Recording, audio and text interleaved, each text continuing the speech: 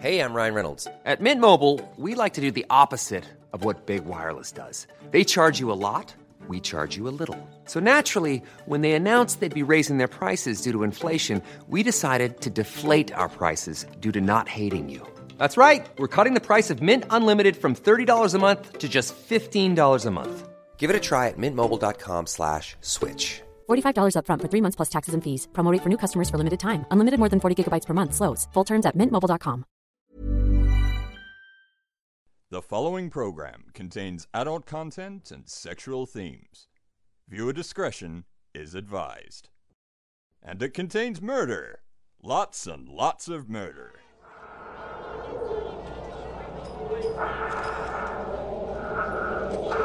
You stinking bastard.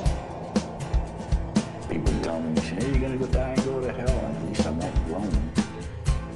Time for 911, where's your emergency? Oh, this is Sandy. 41 Rock River Road. What's the problem? Send the police. And he goes, don't be a hero, mate. And I said, I'm not trying to be a hero, but the police are coming.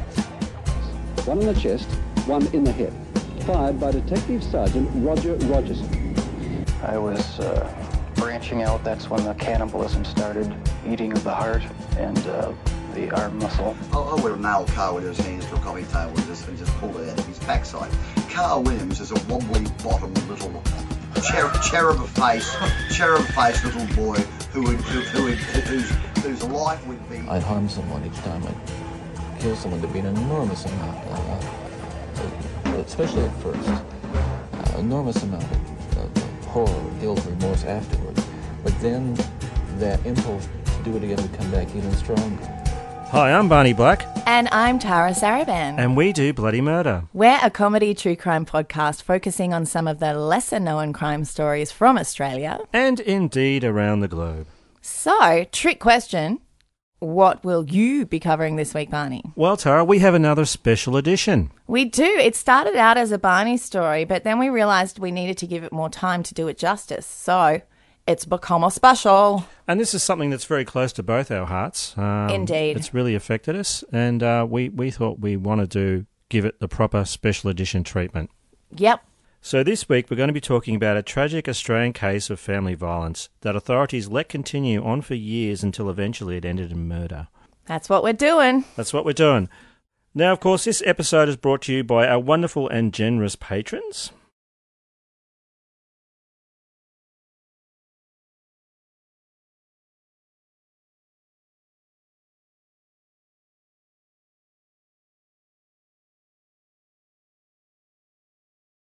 If you'd like to become a patron, go to our website for details, bloodymurderpodcast.com.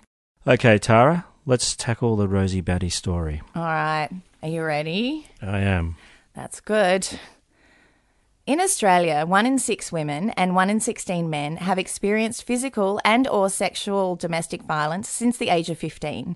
In the US, it's 1 in 3 women and 1 in 4 men. In Australia, an average of 1 woman a week and 1 man a month are killed by a current or former partner.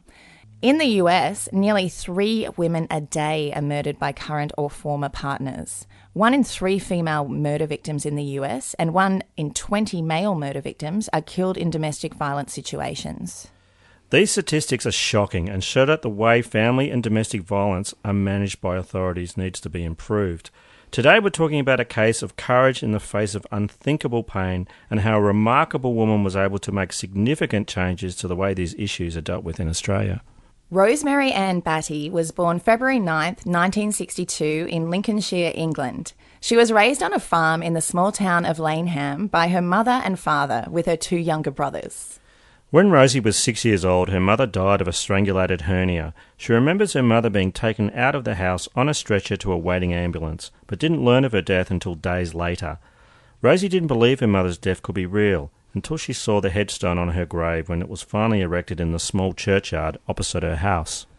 Rosie and her brothers were then raised by her father and her maternal grandmother. Rosie says that her mother's death had a long-term impact. I've not really formed permanent relations with anybody. I've never been married and neither have my 2 other brothers. I think it really traumatizes you from having key relationships because of that fear that they're going to leave you. She took comfort from her grandmother, who told Rosie she looked like her mother.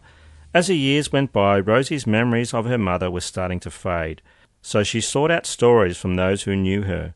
Rosie's grandmother was always happy to oblige. As she grew up, Rosie kept to herself and preferred the company of animals to people. I hear ya. At the family farm, there were dogs, cats, rabbits, chickens, goats, a donkey, and a horse to ride. At primary school, tomboy Rosie did well in sports, especially running, winning race after race. With all the weird stares behind her and the cold English wind in her face, Rosie felt she was running toward a better future. When Rosie was 12, her father remarried. Although much younger than her 42-year-old dad, 28-year-old Josephine from New Zealand made her father happy. It had the opposite effect on Rosie, though. She found it upsetting to see her mother being replaced, and she started to act out. Her better-than-average reports from school turned into below-average reports. One of the problems was that Rosie had started to notice boys. Uh-oh. At 13, she was shipped off to Catholic boarding school, much to Rosie's horror. But after a while, she found the structure and even the spiritual teaching suited her, and she thrived. Rosie enjoyed coming home at weekends and holidays to see her father and her younger brothers. She also grew to love her stepmother, Josephine. After 5 years of marriage, her father and Josephine had a new brother for Rosie, baby Terry. 17-year-old Rosie was thrilled and adored her half-brother, fawning over him every chance she got. Do you think she liked to smell the top of his head? Absolutely. Yeah, that's the baby smell sweet spot. As well, I'm told that by you. It is. I love the smell of baby heads. You really do. In the morning, in the afternoon, even at night. Yes. After high school, she said goodbye to the nuns at boarding school and completed a secretarial course. Afterwards, she worked as a bank clerk in the nearby town of Retford. But being a boring bank teller in a boring country town was not floating Rosie's boat. She wanted to see the world. Her next job was a nanny in Austria. Caring for a 2-year-old and a 4-year-old in a small town where she couldn't speak the language was not exactly what Rosie had in mind. Though things improved when she met fellow nanny Sue. They would sneak out to a local bar at 11 p.m, return home at 5 a.m, just in time to get the children up and ready for their day. Rosie would then nap on the couch. This didn't turn out to be the perfect crime, and Rosie was soon fired. By now, it was 1982. She found another nanny job in Austria, and her life got a bit more interesting when she met a man named Richard. Although he had lost a leg in a car accident, he was a brilliant skier. God, I can't even ski on 2 legs. Richard, that's pretty awesome. Rosie, being a born carer, was smitten by this broken bird of a man. A lifetime habit of being attracted to the underdog had begun. Romance ensued, the kind of love abroad where it doesn't matter that you don't share a common language or common anything much else. They would meet up in Munich, Germany, and go out to concerts, including Joe Cocker, Chris de Burgh, and Supertramp. Man, that sounds sweet. Oh, yeah. Lady in Red, you can leave your hat on. After the nanny job finished, Rosie bought a beat-up Renault and toured Europe with her friend Alison. Being free, living cheap, and sleeping in the car appealed to them. It was a great adventure. They often camped in parks at night and more than once were awakened in the morning by naked middle-aged Germans cooking their breakfast. I love that it happened more than once. The young women were unable to see the nudist camp signs in the darkness when they parked their car. What do you think a German nudist sign looks like, Tara? I don't know. Like, can a stick figure have a bum leaning over, maybe with a pan and some sausages? I guess. I don't really know. I'm going to have to figure it out, though. If anyone knows, please inform us. At 21 years of age and out of money, it was time for Rosie to return home. She'd seen the world and felt different, but Laneham, England had not changed, nor had the people. She got a job and went to the Butcher's Arms every Friday night for pints, just like everybody else. It was at this pub that Rosie was reacquainted with a guy named Phil, who she'd known all of her life. Phil had been in a horrendous car accident which had killed the passenger and caused Phil to lose an arm. This broken bird was Rosie bait and they started a relationship.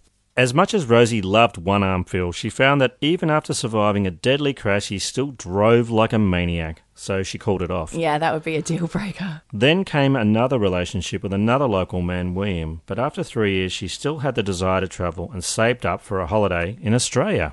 On arrival, she instantly fell for the charm and friendly nature of the Australian people. Well, she didn't meet us, Yeah, did she? I know. Where was she? Although it took a while for her to understand their weird mannerisms and speech, she wondered why people would say "see you later" instead of "goodbye." She was pretty sure that she had no plans to see the man selling fish and chips later on. After 6 months, it was with great sadness that Rosie left Australia to return to the rainy grey skies of England. She resumed her relationship with William, but the magic just wasn't there. Rosie had met someone in Australia and she wanted to go back. Jake, well, not his real name, it's what Rosie calls him in her book, was living in Melbourne, and although he was a heavy drinker, Rosie believed she could help him. In 1987, aged 25, Rosie flew into Brisbane and got a connecting flight to Melbourne. She immediately moved in with Jake. It was a turbulent 5-year relationship, and in the end, the alcohol won. She couldn't fix Jake, and they said their goodbyes. 33-year-old Greg Anderson was a strapping, well-groomed, handsome professional with a wicked sense of humour. So when Rosie met Anderson while working in a recruitment company, she was immediately interested. Anderson was estranged from his wife and son to such a degree that he never saw them. Rosie initially thought this was a bit strange, but put it out of her mind, preferring to focus on the positives, saying, "He was different, he wore suits, he was well-dressed, but he was also quirky." The pair began seeing each other, with Anderson often staying over at Rosie's house in Belgrave. In the initial honeymoon phase, it was a passionate, fun-filled relationship, which bore no resemblance to what it would become. At one point, Rosie took Anderson to a friend's party and introduced him around. Rosie's friends took her aside and said Anderson was a dickhead and advised her not to date him, but she couldn't see their point of view. Rosie, who Anderson nicknamed McBatty, said that she was often in fits of laughter when they were together. "He would throw me over his shoulder and twirl me around," she said. "He always indicated how much he loved me." The relationship lasted 2 years, with Anderson moving out of Rosie's home when she was away. There was no animosity, she said. We were young and it just ended. She did not see him for another 8 years, but when their paths crossed again, it was clear they still had strong feelings for each other. The relationship was rekindled, although the couple didn't live together. Almost immediately, Rosie, then almost 40, fell pregnant. Anderson even proposed, but Rosie had reservations. At around the same time, she began to see another, darker side to Greg Anderson. She learnt very quickly that she did not want to co-parent or share custody with this man.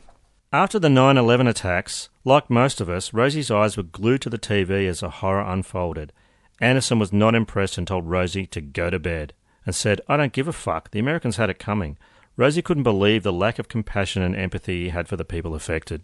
He would also yell frustratedly at Rosie in the car if they happened to see an overweight person. "All these fat people everywhere. They disgust me." Rosie has said that Anderson showed signs of sexual violence whilst they were together, including attempting to rape a friend of hers.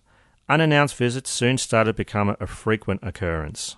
Anderson was fiercely passionate about all of his opinions, no matter how unfounded his arguments. He was rabidly anti-vaccination and anti-birth control pill, causing he and Rosie to argue about these and other issues many times. Rosie had been working for a mentoring organisation for troubled young people called Big Brother, Big Sister. One of the young women she had been mentoring had called for help. Karina was in a really bad place, Rosie said. She invited her to come over and stay for a few days. Karina had been traumatised after being abandoned by her mother when she was only 13 years old. She had also been through several foster homes in her life. Her presence triggered a change in Anderson, who suddenly became erratic and abusive. He would throw books at Rosie, yell in her face, and accuse her of going through his stuff. He flipped his lid over something really trivial. We'd locked him out when we went shopping. His manner was inappropriate and unacceptable. When I look back, this was the start of it. Until that point, I had no idea he could be like this. I thought I had reconnected with someone that I was in love with, and I thought he was in love with me. He was an amazing, brilliant person, considering how crappy his life had become. After this incident, there were long periods without contact with Anderson, sometimes extending into months. These periods of non-contact were always triggered by an out-of-hand argument. Some led to physical assaults, but most were verbal. Some months later, Rosie invited Karina to Christmas dinner. When Karina didn't show up, Rosie was worried and drove over to where she was living to check on her. Karina didn't answer her door, and her cat was at the window looking agitated and scared. Rosie's heart sank and she called the police. They found Karina's decomposing body inside. She'd been dead for 5 days. Her autopsy revealed that she'd died of a mixture of prescription drugs. Karina was only 23 years old. Rosie was devastated, but the stoic Englishwoman took charge. After identifying the body, Rosie took Karina's address book and informed her friends and family. Wow, what a thing to happen to you on Christmas Day. Oh, I know. And while you're like pregnant and probably have a house full of people. Yeah. Yeah. Wow. Well, what a thing to happen ever. Well, Rosie says she never planned to have a child, given her lifelong fear of loss and that her son was an accident. But Rosie adored being pregnant and knew motherhood was going to be her jam. Luke Batty was born on June 20th, 2002. Rosie gave birth after 16 hours of labour, eventually undergoing an emergency C-section. Anderson was interstate at a Russian monastery at the time. Luke was a happy and contented baby, and Rosie loved spending time alone and bonding with him. Luke's arrival saw Anderson again become more involved in Rosie's life. He came back as soon as he could, she said. He was a loving dad. He loved him, cuddled him, and changed his nappies. That was the whole difficulty with me. Despite the incidents, I knew how good he could be. Anderson had made himself indispensable to the new single mum. Her family was back in England and unable to give Rosie the support she needed at the time, so she accepted his help gratefully, despite his angry outbursts. Rosie had a short period of maternity leave. Anderson's reaction to this was, if you think I'm going to work while you sit on your fat ass, you've got another thing coming. With a mortgage to pay, Rosie returned to work, but it broke her heart to put baby Luke into daycare every day. With Rosie running the household and being the primary carer of Luke, she tried to help Anderson and encourage him to find work. This enraged him, and he proclaimed, "Woman follows man, man follows God. If man follows woman, it leads him straight to the devil." In July 2002, Anderson became angry with Rosie over some small thing and picked up a wooden chest, threatening to throw it at her. Anderson was a tall, well-built man, and Rosie was very scared for her safety. She wanted to leave the country, but was advised by Victorian legal aid that she could not return to England with Luke to live without Anderson's permission. The Hague Convention makes it illegal to take a child overseas to live without the written permission from both parents, but this was a document that Anderson would never sign.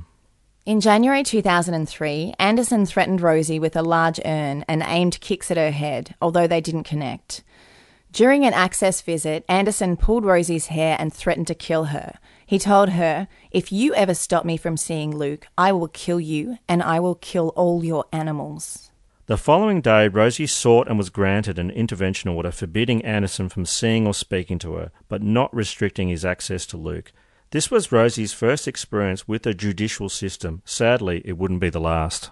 The protection order infuriated Anderson, and a barrage of abusive text messages rained down on Rosie. In them, he falsely accused her of all sorts of depravity, such as exposing Luke to abuse and crude behaviour. There were times I knew he would have loved for us to be together as a family, but emotionally it was unmanageable. But the abuse would just come from nowhere. It'd be great, we'd all be doing stuff together, but then there would be another incident. Rosie said while the threats were serious, she never believed that Anderson would harm Luke. "I never feared for my life," she said. "It feels like it came out of the blue. There was a history of behaviour, but I guess you get used to it. You never actually believe the worst that could happen will. I think that's what happens in all these tragic cases. But at the end of the day, anybody can do anything to you if they really want to." When Luke was 3, Rosie sent Anderson a birthday email on his behalf. Attached was a photo of Luke and Anderson and a happy birthday daddy greeting. Anderson's reply was a long, horrible, rambling email that included some harsh words for his toddler son. "I'm disappointed in you, Luke. You become too feminine. You will probably become a homosexual. Your spirit has a dark hood on your head and evil has glue in your mother's life." Sounds like he's unravelling, huh? It was around this time that Anderson was barred from the Hare Krishna temple in South Melbourne after getting in a fist fight with a man in his 80s. One day, Rosie arrived home to find a naked Anderson smeared in ashes, burning fish guts in her backyard. He explained it was a cleansing ceremony. Anderson had sounded out Rosie about having another child, but the idea of him coming anywhere near her repulsed her, though she knew in her heart that she would adore another child. She loved being a mother. In December 2005, Rosie, hoping that she could help Anderson by relaxing the financial pressure on him, relieved him of his duty to pay child support. In April of that year, the family court ordered that Anderson could have continued access to Luke, including overnight visits on weekends. In June, Anderson accused Rosie of having a boyfriend. In a rage, he ordered Luke to grab his things, yelling he was leaving and he was taking Luke with him. Rosie told him not to be ridiculous. Anderson was homeless at the time. What did he plan to do, go and live under a bridge? This is when Anderson attacked Rosie, pushing her into a wall and telling her, "I would like to knock you into next week." Rosie ran next door and called the police. When she returned to the house with the cops in tow, Anderson was calmly cooking dinner while Luke sat safely on the couch watching TV. The young constables looked puzzled before one said, "Mr. Anderson, you're going to have to come with us." Greg Anderson quietly put his jacket on and walked out with them. 2 hours later, the phone rang. It was Anderson. He wanted to be picked up from Frankston train station. "Hell no," Rosie said as she hung up on him. She then phoned the police to find out what had happened. No charges had been laid and he had been released. It was her word against him. Just another domestic. They happen all the time. They do. Court documents revealed that there were some police who believed her and held concerns for Rosie and her son. In opposing Anderson's bail hearings, one constable warned the magistrate that police had genuine concerns Anderson appeared more than capable of carrying out threats to kill. The accused's pattern of behaviour appeared to be becoming more erratic and aggressive, the constable stated. Rosie said Anderson sought peace, spending time with the Hare Krishna movement, a Russian Orthodox monastery in country New South Wales, Jehovah's Witnesses and Mormons, or other people like that. But Anderson refused professional help, despite his mental health deteriorating to a point where he had become unemployable. Greg's family loved him very much and were very supportive, but whatever his condition was, he wasn't the type of person who would go to a doctor, Rosie said. Anderson would spend weeks at a time at the Russian monastery, but they too were beginning to notice his erratic and strange behaviour. One night over dinner, Anderson told one of the monks, "There are worms coming out of the liver of the man sitting next to me, and they are attacking me." Rosie knew she was on her own. She started to research her rights and even began a diploma in community welfare. She learnt that on average 1 woman a week dies from family violence in Australia every year, and that the courts and police were ultimately unable to protect her and Luke. Genuinely believing her life was in danger, Rosie decided to make a will. In it she said, "I make this record to clarify the exact relationship that I have with Mr. Anderson. He is in no way my partner, and I am definitely in no kind of relationship with him." She went on to write, "I believe Greg suffers from a mental imbalance, but to my knowledge this has never been medically diagnosed. I am not aware that he has taken prescribed medication to assist with his behaviour. He has admitted he hears voices, and I have witnessed frequent bouts of paranoia and delusion."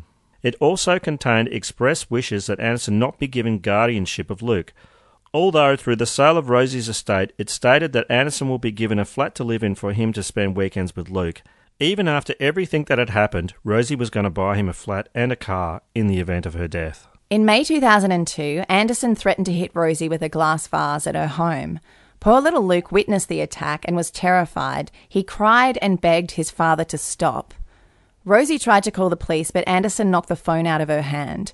He grabbed her by the hair and pulled hard. Rosie described the pain as intense, but the fear was greater. Luke yelled at his father, "Get off her! Leave her alone!" Rosie closed her eyes and was kicked hard in the thigh by Anderson. When she opened her eyes, he was gone. She phoned the police and told them what had just happened. Greg was found wandering down the road, glass vase still in hand. When they arrested him, he was abusive to the police, yelling and screaming at them. They took him to Frankston Hospital for a psychiatric assessment. A new intervention order named Rosie and Luke as protected persons. Police then referred the case to Child Protection. After assessing the case, Child Protection advised Rosie that they didn't believe Luke was at significant risk of harm and no further action was warranted. Privacy laws restricted Rosie for knowing the outcome of Anderson's psychiatric assessment. Rosie learnt that on some overnight visits with Anderson, Luke had been sleeping in the car with his father, who had found himself homeless again. In November 2012, Anderson downloaded child porn to a USB stick at a public library. He was later charged for the offence, but privacy laws meant that Rosie was not informed. Other parents told Rosie that Anderson had been shouting passages from the Bible at them at Luke's football matches. Anderson still had court-ordered access to Luke on weekends. During one handover, he told Rosie, "I would really like to kill you, and I can make you suffer. I will cut your foot off." Rosie recalled that she couldn't move and she felt sick to her stomach. She reported the threats to police, who arrested Anderson the following day. Anderson was remanded in custody and charged. The next day, he was released on bail. In February 2013, courts issued another intervention order against Anderson. The stress of constant threats was starting to get to Rosie, and she was finding it hard to function.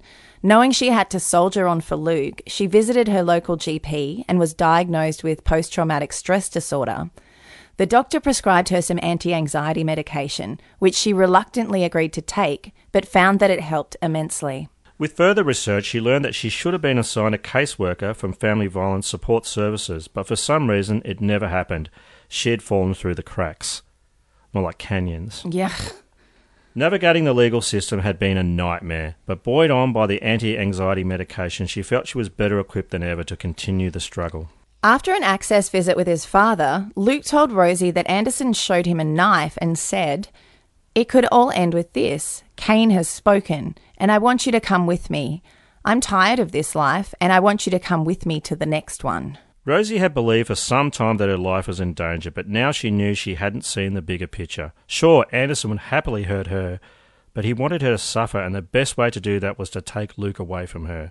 The dawning of this realisation threw Rosie into an absolute state of terror. Anderson had now mentioned a knife twice, and more alarming was that he had communicated how he was going to use it. During counselling, she was told, "Rosie, you cannot underestimate how dangerous this man is."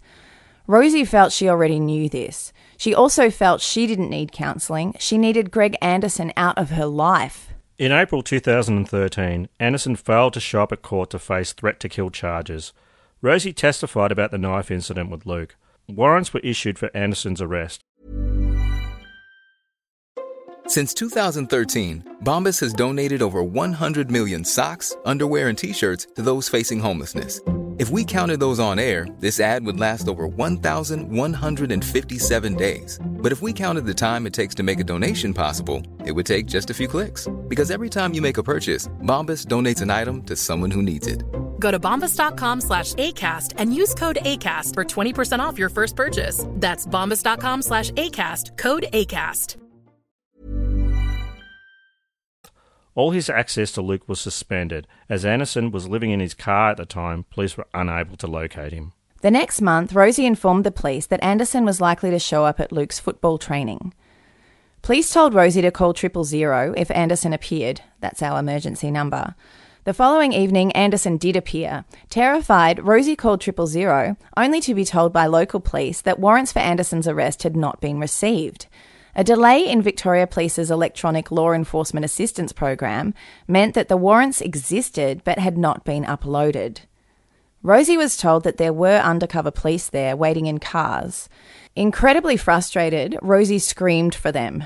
When she found the bewildered cops, she uncharacteristically berated them in front of surprised onlookers. The following week, Rosie attended Frankston Magistrates Court to seek a variation of the intervention order. Anderson was not present. Rosie said she had lost faith in the system. Court officers report her as being a complete mess. Rosie informed police that Anderson would be coming to Luke's footy training again the following night. He showed up briefly, but police were busy with other matters and unable to attend. The next week, Anderson was finally arrested by police at Tyabb Oval. In custody, he responded aggressively to them, telling them that God will get them. In June 2013, Anderson faced court and was granted bail. The matter was adjourned until July 3rd. Rosie said she was scared for her and Luke's safety. The next month, Anderson applied for a variation of the intervention order so he could see Luke. On July 22nd, 2013, the magistrate ordered Anderson could have access to Luke on weekends and at football, cricket or little athletics, but only when others were present. Rosie, unable to take it anymore, broke down in court. Another day, another court appearance. In a rare move, Anderson actually showed up this time. Hey. The magistrate started questioning Anderson's lawyer about his client's history of previous charges, including outstanding charges that had not been heard. "Those will be the child pornography charges, Your Honour," Anderson's lawyer replied. This was the first time Rosie had heard about the child pornography charges. She was horrified and felt so sick she had to sit down. Anderson, unmoved, said nothing and stared at the wall. Later in the week, Rosie had to have that discussion with Luke. Mortified that Anderson may have abused the little boy, she asked him if Daddy had ever touched him inappropriately. So Dad's a pedophile as well as everything else, Luke said in response. It turns out that he didn't molest Luke. No. No. There was no evidence of that. He was into little girls, apparently. Luke appeared at school to be a normal, happy kid, but the mask was starting to slip. His wit and showmanship had always made him popular with other children, but being put between his mother and father was too much to put on those small shoulders. During counselling, Luke said he was not afraid of his father, but worried about the safety of his mother. Listening from another room, Rosie felt her heart was breaking. In September 2013, after another court hearing to tighten the intervention order, Rosie again broke down and told Child Protection she was at the end of her tether. She demanded they take out a protective order for Luke. So on October 16, 2013, Child Protection closed the file on Luke Batty. Over the Christmas holidays, Rosie and Luke travelled to the UK for 5 weeks to visit with her family. Upon her return, Rosie said she felt the most relaxed that she'd been in a long time. Everything was ticking along okay. Things had been probably the best that they'd been in months, she said. Even when police said he'd not turned up in court and they needed to serve papers, that there were warrants out for his arrest for assaulting me, I wasn't concerned. That was quite normal. It's horrible that that's your normal. Yeah. Isn't it? Yeah. Well, after all these years, and after the way that it's been dealt with when she's tried to get assistance, I mean, you would think it was normal after that point. You'd think you were crazy for thinking otherwise. It was a way that Anderson had always cheated the system. An IVO could not be enforced if it was never served on him. On January 17th, 2014, Anderson failed to appear in court to face the child pornography charges. The following week, Anderson's housemate applied for an intervention order against him as well. Anderson had threatened to cut his head off. Although this information was pertinent to the ongoing struggle Rosie was having to protect Luke and herself, she was not informed due to privacy issues. Again. Warrants were then issued for Anderson's arrest for breach of bail conditions. Police contacted Rosie asking if she knew Anderson's current address or whereabouts, as she was the best contact they had in hopes of tracking him down, but she didn't know where he was. The same day, by coincidence, Anderson called Rosie in breach of her IVO. She asked him his contact address and then phoned the police, passed on his address and crossed her fingers. 2 days later, Rosie was unpleasantly surprised to see Anderson attend Luke's cricket match. Later that week, Anderson phoned to tell Luke that he was living with people he didn't like and was upset that Luke had not contacted him on his return from the UK. Luke was finally starting to see his father for the manipulative and controlling madman he'd become. He still loved his father, but Luke no longer trusted him. He was also embarrassed to be seen with him. Anderson now smelt and looked like the homeless man that he was, not to mention the bizarre Bible-fueled outbursts he had in front of his friends. This is what Rosie Batty wrote in her book A Mother's Story about this period of time. They say if you put a frog in a pot of boiling water, it will hop out straight away. But if you place a frog in a pot of tepid water and gradually increase the heat, it will not move, but rather slowly boil to death. For the past 10 years, Anderson had been gradually turning up the heat, and I couldn't tell how hot the water had become. On February 12, 2014, Greg Anderson showed up to Luke's cricket training at Tyabb Oval.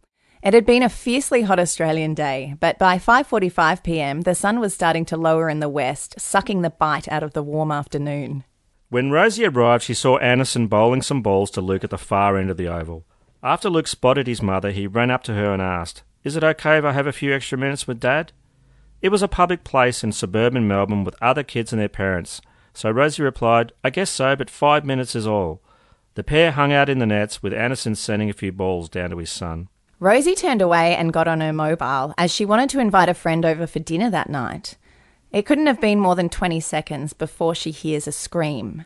Seeing Luke on the ground, Rosie initially thinks her son had been struck by a cricket ball. She screams for someone to call an ambulance. She runs down the long dirt road that connects the sports ground with the main street, hoping to direct the ambulance as it arrives. When she sees the flashing red and blue lights, she runs back to comfort Luke, but is suddenly aware that the car park is full of police cars. That's when she hears 2 gunshots. A voice says, "Oh my God, they've shot Greg!" It's then that she knows. She just knows. Her beautiful little boy is dead. She knows that's what the police are going to tell her. When a policeman approaches her, it's a local cop that she recognises. "Paul, there's been some sort of accident. Luke's hurt and Greg has been shot," Rosie blurts out. Constable Paul Topham's face is white, and speaking slowly, choosing his words carefully, he says, "It's not looking like that, Rosie. There's pretty strong evidence to suggest it was no accident. He had a knife." As 2 more police approach Rosie, she says, "Don't tell me," so they leave her alone. Another policeman approaches. He says nothing and just puts a hand on Rosie's shoulder. Rosie describes it later. He didn't know me, but he knew enough not to speak. She is comforted by his tenderness, and later Rosie is convinced to sit in a police car. Her phone is ringing, and there are text messages coming through. She does what she can to answer them, then her phone battery goes flat. Rosie leaves the police car looking for answers. Eventually, she finds a high-ranking police officer who tells her, "Luke has been killed and Greg has been shot. We need to do a thorough investigation." Greg Anderson, after striking Luke in the head with a cricket bat, has slashed the little boy's throat. Through tears, Rosie says, "I want to see my little boy. He's all alone out there. I need to be with him." "I'm sorry, but you can't go there. Trust me, Rosie, you wouldn't want to see him like that," the officer replies. As Rosie walks away, she looks back to see the small shape of her son's body lying on the ground and thinks, "My boy, my baby boy, alone out there in the cricket nets."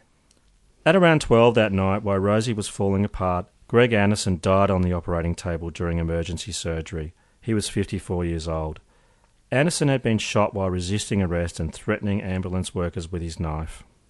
Rosie said she believed Anderson had felt he would soon no longer be able to see Luke. "I think he'd reached the end of hope," she said. "The only point to his life was Luke, and he was no longer able to share time with Luke.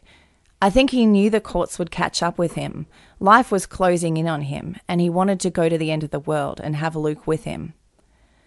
He was just a tortured, unhappy man, unwilling to deal with his mental health problems. But the Greg I knew was also funny, intelligent, compassionate, and kind. I don't want people to think he was a bad person." Rosie says she forgives Anderson and does not want people to hate him. "Yes, I forgive him," she said. "He wasn't an evil man or a bad man. He was a troubled soul and people wanted to help him, but you've got to want to be helped." The next day, Rosie was surrounded by friends and family in her home. A media scrum had gathered outside her house. Normally, under these circumstances, a family representative would read a statement to give the press a soundbite so that they'd go away. Something like, "We have no comment at this time. Please leave the family to grieve in peace." But what happened next was completely unexpected and would change everything. The day after losing her son, displaying courage and poise most of us can't even imagine, Rosie Batty addressed the media directly. It was her explosive words that would lead to a dramatic change in attitude about family violence in this country. "I want to tell everybody that family violence happens to everybody, no matter how nice your house is, how intelligent you are. It happens to anyone and everyone. And this has been an 11-year battle. You do the best you can. And you're a victim. And you're helpless. And an intervention order doesn't stop anything like this happening." In the following days, Rosie had to deal with a complete reversal of the natural order of things. She had to face her own son's very public funeral. Rosie drew on her stoic English upbringing to give her strength. Yellow was Luke's favourite colour, and the funeral was awash with it. Flowers, banners, and even Luke's casket, topped with his favourite SpongeBob SquarePants soft toy. She was howling inside, but she knew if she crashed, she'd be torn apart by pain. She had to keep it together for Luke. The community of Tyabb was super supportive, organising their funeral, and Rosie was very grateful. Cards and flowers came from friends, family, and complete strangers from all around the country. Some addressed to just Rosie and Tyabb. They all found their way to Rosie. Later, after the wake at Tyabb Cricket Club, and after everyone had left Rosie's home, Rosie and her brothers drank into the early hours, until their father came in and told them to shut up and go to bed. Rosie felt like she was 5 again, and she took comfort being in the bosom of her family. Rosie's personal story of family violence and the murder of her son Luke by her ex-partner Greg Anderson would go on to receive widespread public attention in Australia. Rosie described over the coming months the abuse she and her son suffered and the lack of help she received from the courts, police and government agencies. She also defended Anderson's right to have contact with her son. In 2014, a coronial inquest into Luke's death revealed that Anderson may have had an undiagnosed mental illness. He struggled to maintain a job and a place to live, and had also been described by those who knew him as unstable, manipulative and aggressive. From June 2004 to February 2014, Anderson physically assaulted Rosie and threatened to kill her on numerous occasions, leading to a number of arrests, charges and intervention orders. At the time of Luke Batty's murder, Anderson was facing 4 IVOs, 11 criminal charges, and there were 4 warrants out for his arrest. Rosie went on to become an advocate for family violence survivors and victims and sought to address perceived systemic failures in responses to family violence in Australia. She's spoken about a lack of communication between services, about public perceptions of family violence, about a lack of funding, and about police and legal procedures that she felt disempowered her ability to protect herself and her son, including the protected privacy of perpetrators at the expense of victims. Rosie has publicly shared her experiences as a survivor of family violence to raise public awareness and advocate for social change. Rosie is considered to have had a significant influence on national public attitudes, philanthropy, government initiatives and funding, support services, police and legal procedures related to family violence in Australia. In 2014, Rosie established the Luke Batty Foundation to assist women and children affected by family violence. Rosie was awarded the Pride of Australia's National Courage Medal in 2014, an honorary doctorate by the University of the Sunshine Coast, and was ranked number 33 in the list of the world's greatest leaders in 2016 by Fortune magazine. She was also appointed 2015 Australian of the Year. We were going to put her speech in here, but it goes for around 4 minutes, and we didn't want to cut it down because it's a really, really powerful speech, and it was a great platform for her to have to share her struggles and also encourage people to participate in improving the family violence legislation and the way it's handled in Australia. Yeah, we'll put a link to that in our show notes, and we'll also put a link to that on our Facebook group. We'll put it up on our Facebook group. Yeah, it's really worth hearing. Rosie said that after her son's death, she had hoped that something would come out of this that would actually show the difficulty women have in abusive relationships.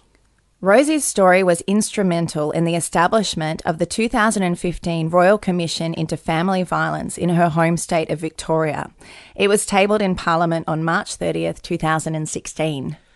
The report is a result of a 13-month inquiry into how to effectively prevent family violence, improve early intervention, support victims, make perpetrators accountable, better coordinate community and government response, and evaluate and measure strategies, framework, policies, programs and services.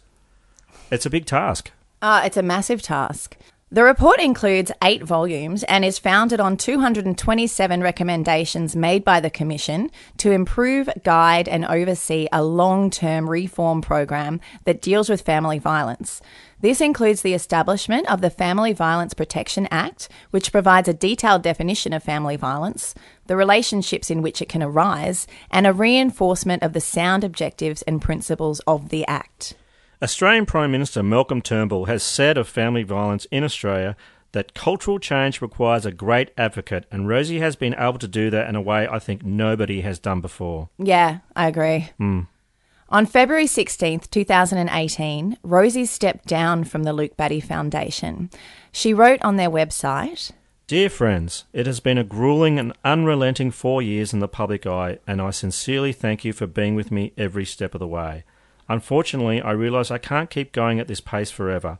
It is unsustainable and I am tired.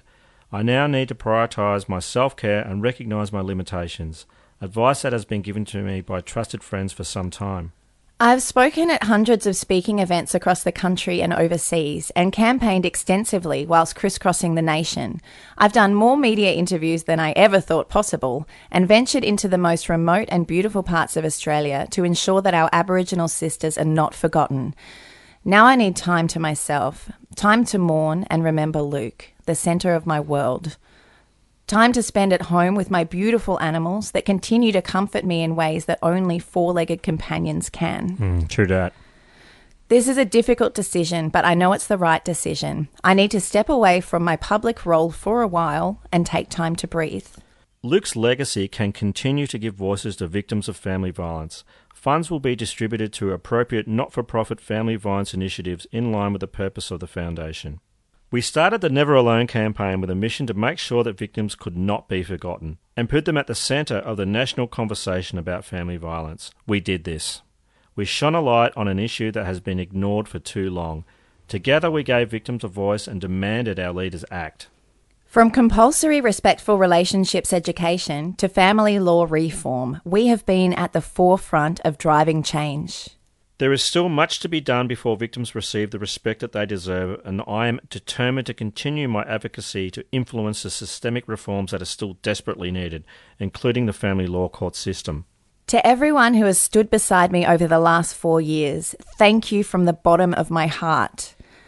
Thank you for remembering Luke and for making sure that he didn't die in vain. Hell yeah. Yeah. Yeah. Wow. Oh my God. It's so appalling that it takes something like this, but it's so phenomenal that she was able to, well, soldier on, as you say, and just really get some changes made. She did so much public speaking. She spoke to over 35,000 people. Yeah. Live. Well, yeah, that's live. I'm thinking like televised. It's pretty much all of us. Yeah. This is a pretty well-known story in Australia. Yeah, but probably not overseas. Not overseas. Which is part of why we think it's a very important story, but it's also part of why we're covering it, because we want everyone to know about her. Yeah. And about how people can change things. I really didn't know the full story too until I started researching this. Yeah, me either. It's amazing. You know, she went to the 1800 Respect line. Mm-hmm. That's where battered women can call for support. And they had this big television screen up there, and you can see all the calls up. Mm-hmm. And, of course, they've got to treat it like a triage. They don't have the funding. They don't have the resources. Yeah. And it's something like they miss 18,000 calls a year. Women just are on hold for too long. They hang up. Oh, wow. And imagine how hard it is for those women to ring in the first place. In the first place. Yeah. So these aren't cracks that people are falling through. They're canyons. They're gigantic canyons. They're chasms. And it's not just in this country. No, I'm sure America have the same problem. I'm sure a lot of countries do. Well, we looked at those stats. Yeah. Wow. And, look, we'll put lots of links in the notes of this show. If you want to help or you feel that you are in need of help, look, there's people that can help you, and people that want to hear your story. So, Tara, it feels a bit weird having to go into Aussie As now, but after such a solemn and important story... Yeah, indeed. But we're going to do it anyway, aren't we? We're going to do it anyway. So I've got 2 questions for you. Do dogs have 4 legs or 2 legs and 2 arms? Well, it depends on what you're dressing them in. And what is Aussie As? Aussie As are tales of criminal stupidity with a quintessentially Australian flavour. Well, I would like to hear one. You would like to hear one now, please? Yes, please. Excellent. So when this story broke on Facebook, people were keen to show support for former Freemason Glenn Langford, probably nicknamed Lango. Hey, Lango. He was found drunk and naked inside a huge pipe organ with a shit ton of cheeseburgers, a remote-controlled police car, and a toy gun. Sounds like Tuesday night for us. Actually, it was a Tuesday night for him too. Really? Yeah. Lango was arrested on Wednesday after allegedly flooding the Brisbane Masonic Memorial Centre and setting off the fire alarms. He's charged with allegedly damaging a number of organ pipes of the historic instrument, which is insured for more than $1 million, and destroying part of a decorative wall. Hey, baby, you want to destroy my historic organ pipe? It's insured for $1 million. Is this one of your pickup lines? Yeah, works every time. I was going to say, how's that work for you? Not very well. Not very well. The 51-year-old faced charges at the Brisbane Arrest Court on Thursday and was granted bail. He said his intentions were initially well-meaning and that the night had got out of hand after he drank a bottle of Johnny Walker whiskey. Well, as it does. Yes. The court was told he'd been meaning to hand out the cheeseburgers to the homeless.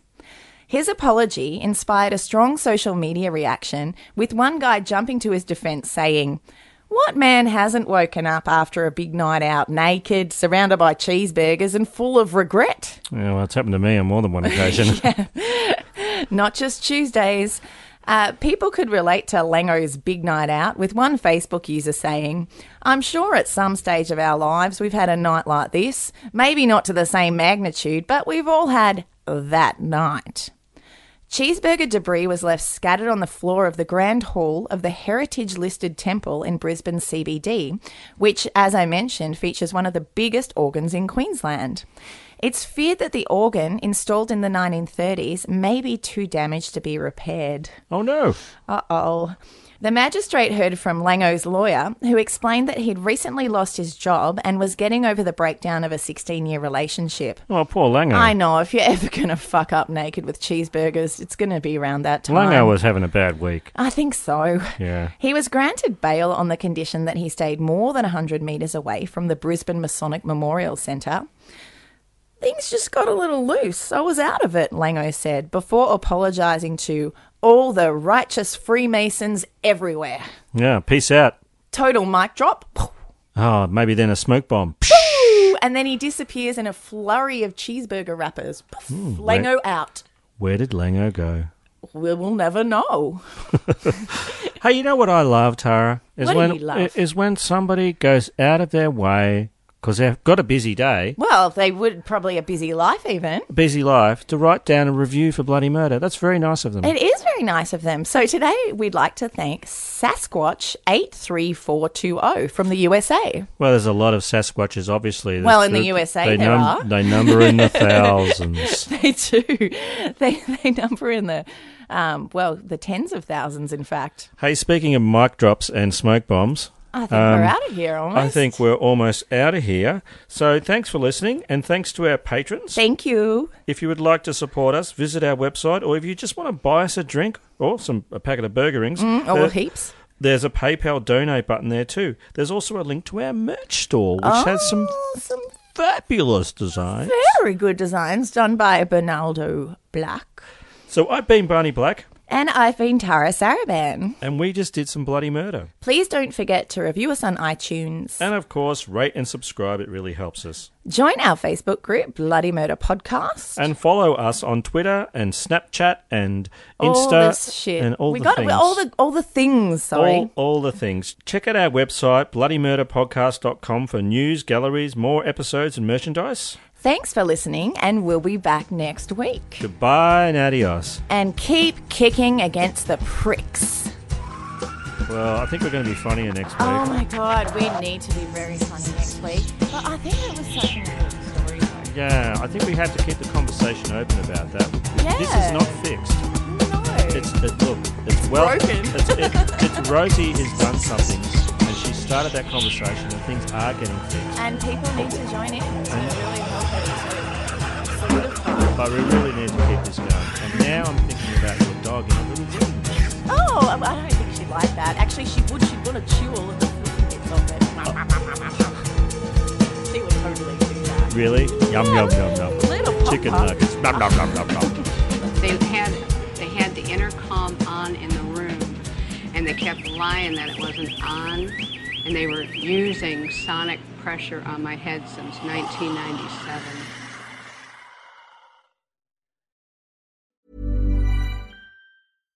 Hi, I'm Daniel, founder of Pretty Litter. Cats and cat owners deserve better than any old-fashioned litter. That's why I teamed up with scientists and veterinarians to create Pretty Litter. Its innovative crystal formula has superior odor control and weighs up to 80% less than clay litter. Pretty Litter even monitors health by changing colors to help detect early signs of potential illness. It's the world's smartest kitty litter. Go to prettylitter.com and use code ACAST for 20% off your first order and a free cat toy. Terms and conditions apply. See site for details.